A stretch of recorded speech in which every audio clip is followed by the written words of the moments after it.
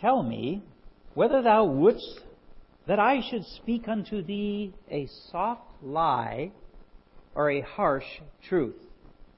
A soft lie or the harsh truth. So said Euripides, some 4 centuries before the Son entered the world as the Christ. What do you want? A soft lie or the harsh truth? Have you noticed that whenever anyone becomes popular, anything they say becomes a magnet for derision? Whenever an athlete achieves stardom, they can't open their mouths without every newspaper and website and television show tearing apart what he or she says. Suddenly, it's of great importance for every American to gain intimate knowledge of every terrible habit they ever had. If an actor becomes a superstar, everyone becomes a critic. Some of the criticism is, well, more than fair. But much of it is not. The hatred spewed out on, for instance, Tim Tebow is breathtaking. Even Olympic athletes are not spared. Paul Wilson of Fox News wrote that the New York Times sport reporter Jared Logman wrote a vicious hit piece about Olympic hurdler Lolo Jones, published just before her race, mocking her for being whatever anyone wants her to be, vixen, virgin, victim. Longman then snidely remarked that she was a 30-year-old virgin and a Christian, and oh, by the way, a big fan of Tim Tebow. A virgin, a Christian, and a Tebow fan. To the secular left, 3 strikes against her. He closed his article, Mr. Wilson did, with this: an athlete can lead an unsavory life or even be a criminal and win a pass from the media.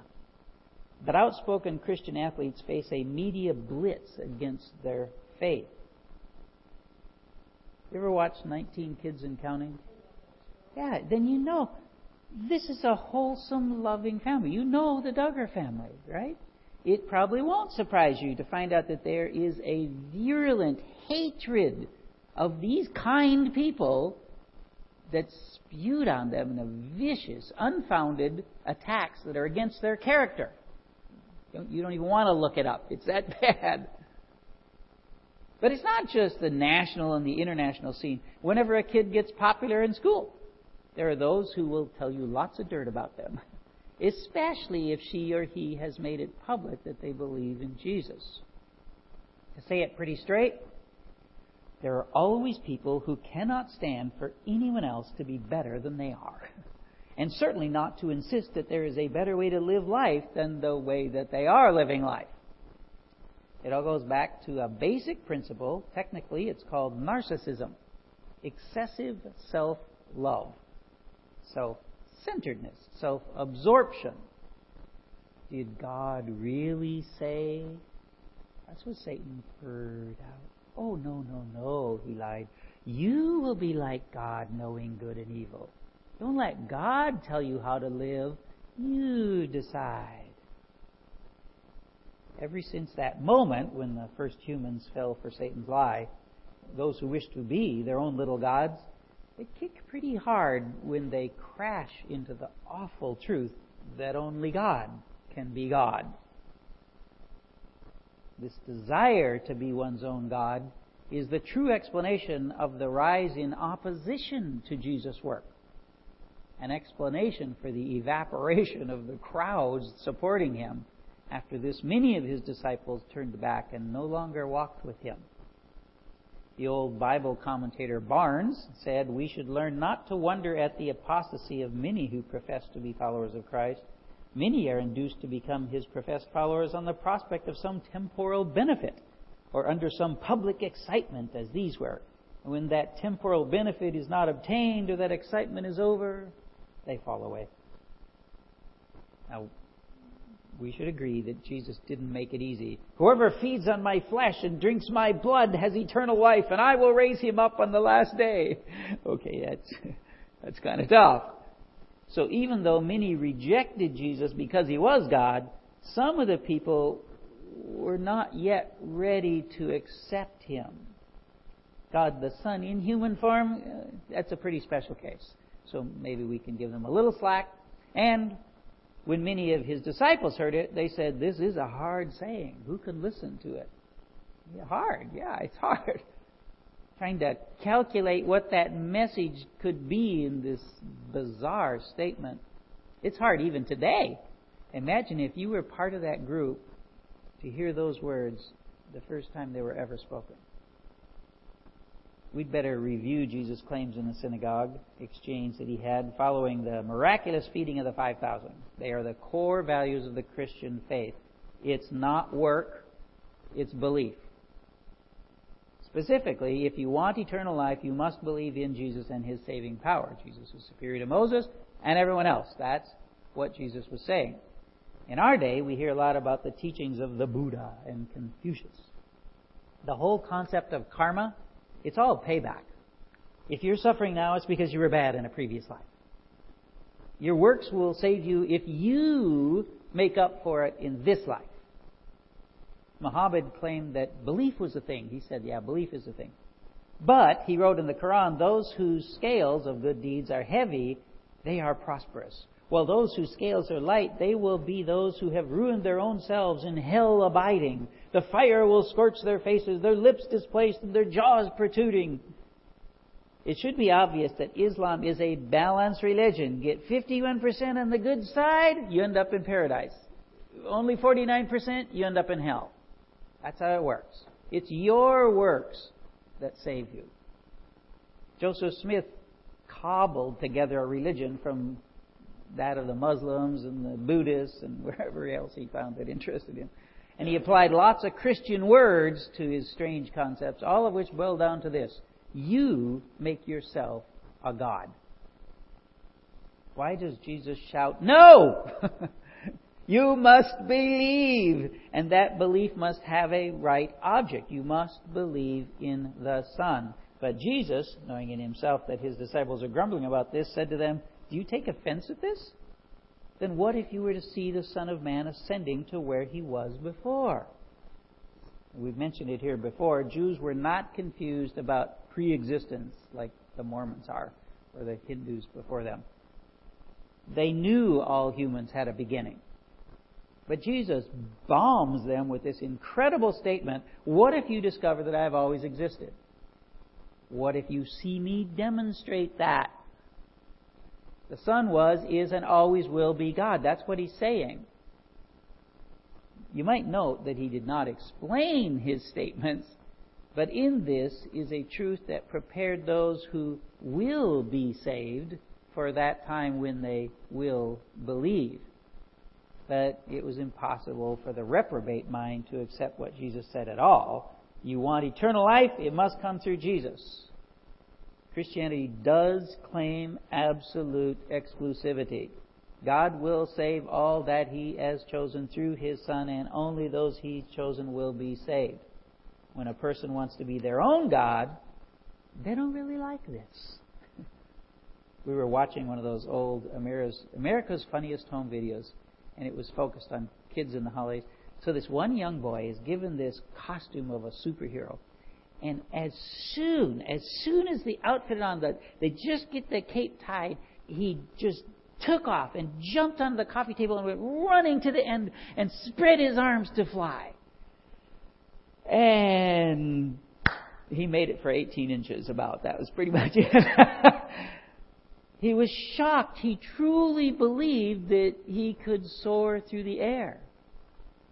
But like any person who might try this, he quickly discovered a very hard truth: gravity.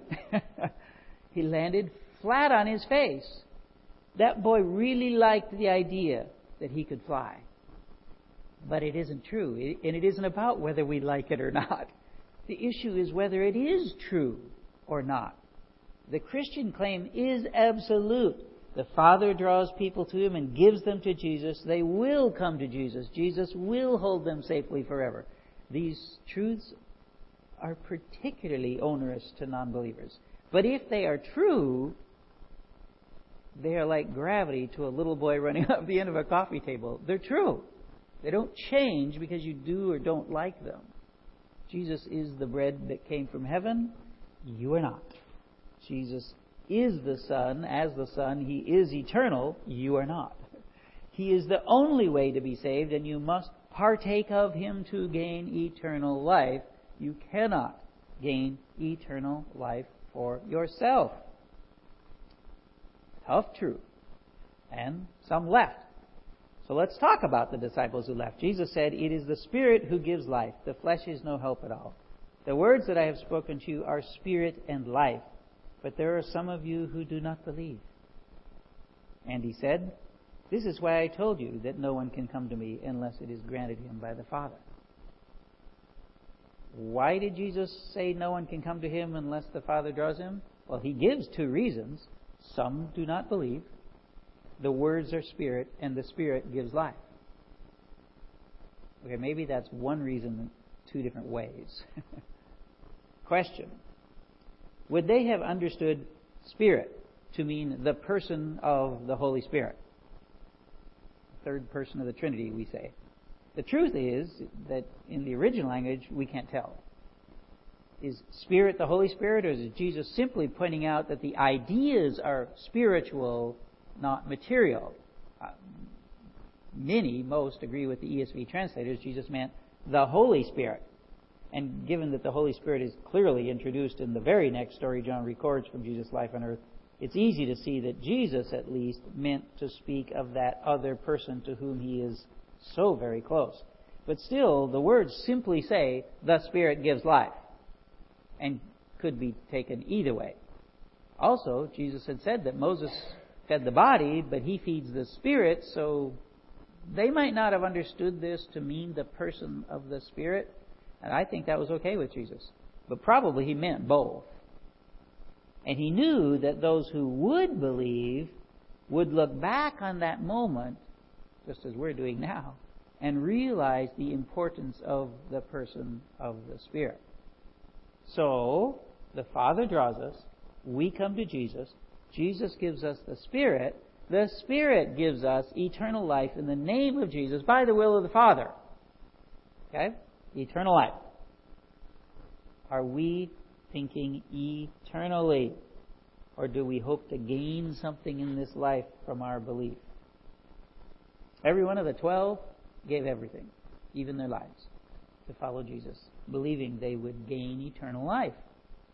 A great many of the early church, the first few hundred years of the church, gave their life as martyrs. Did you know, by the way, the word martyr is taken from a great Christian teacher and apologist who was beheaded in 165 AD because of his refusal to deny Jesus. His name was Justin Martyr. That's where the name martyr comes from. Are there some who walk with Jesus only because they like how it makes them feel? Feelings have led people into, horrific lives. Addictions, terrible marriages, false beliefs, sin, on and on and on. Are we looking at the truly spiritual or only the material?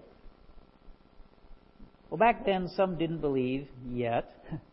Some never would.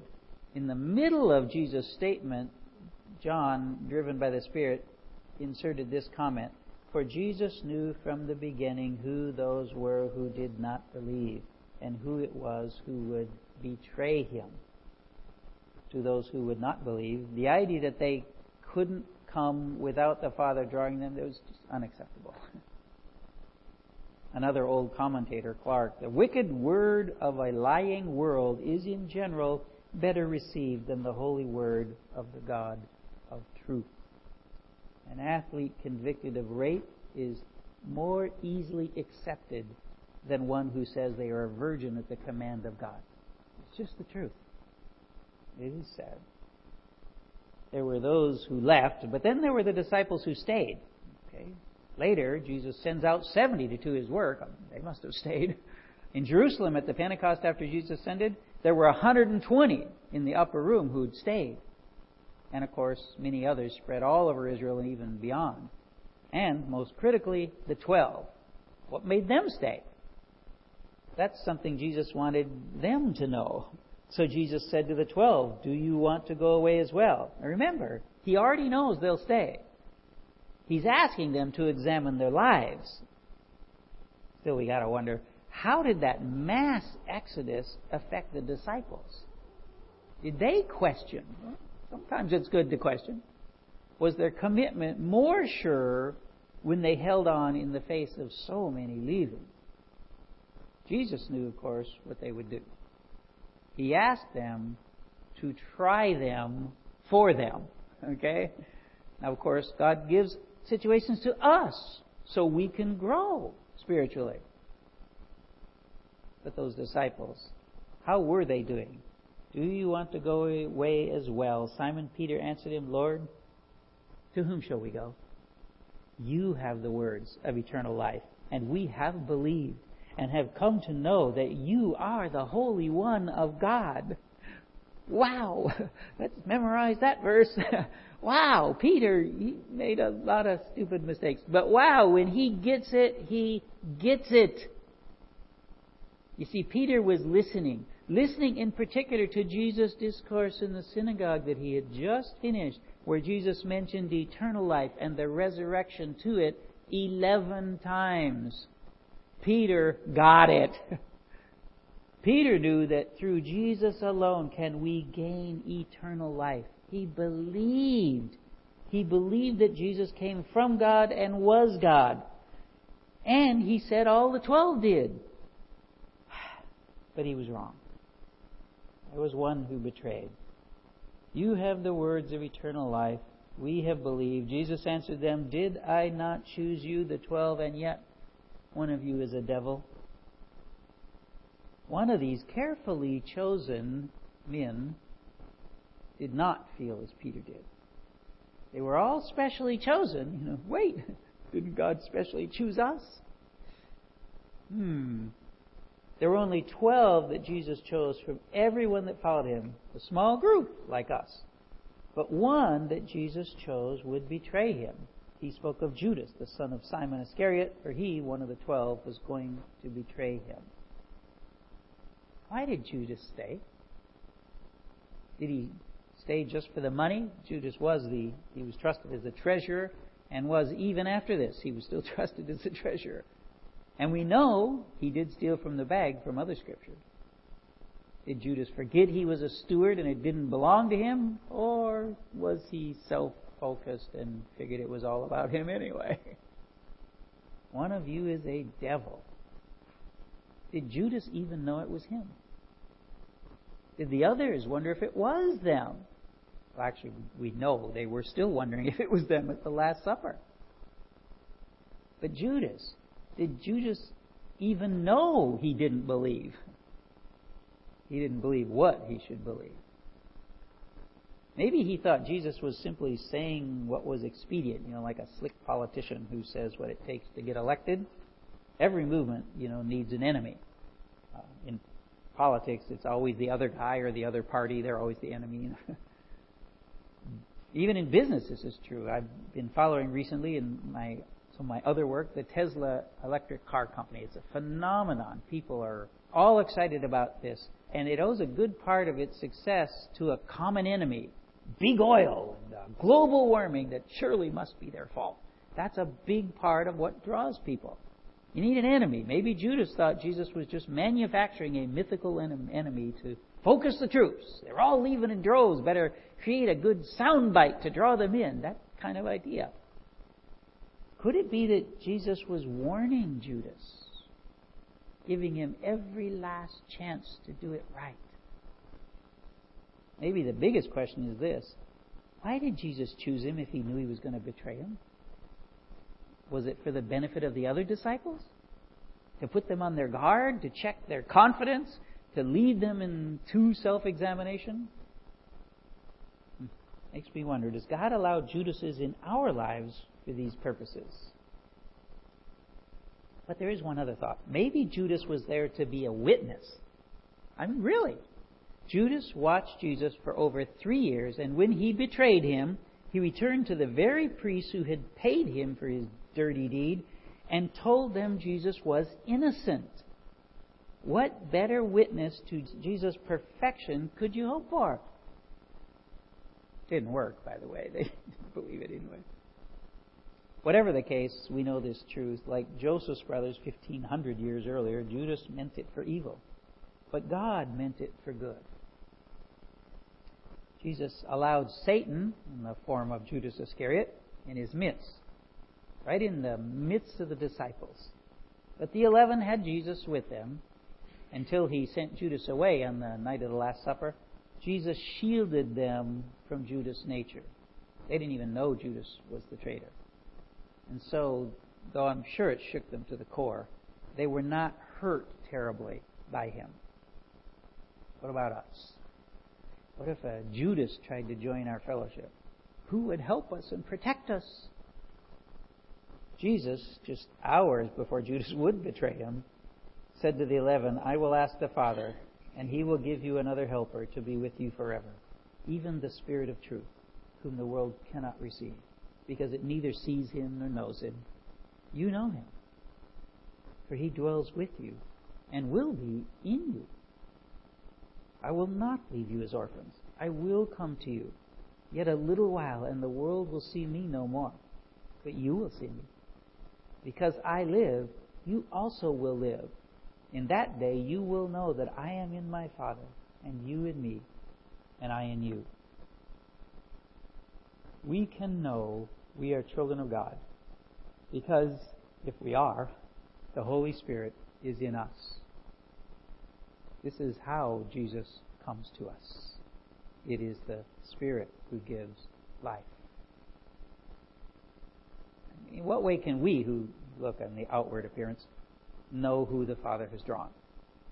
How can we know we are His, and so are one? Because Jesus is for us. That same evening, Jesus prayed for the 11 and for us.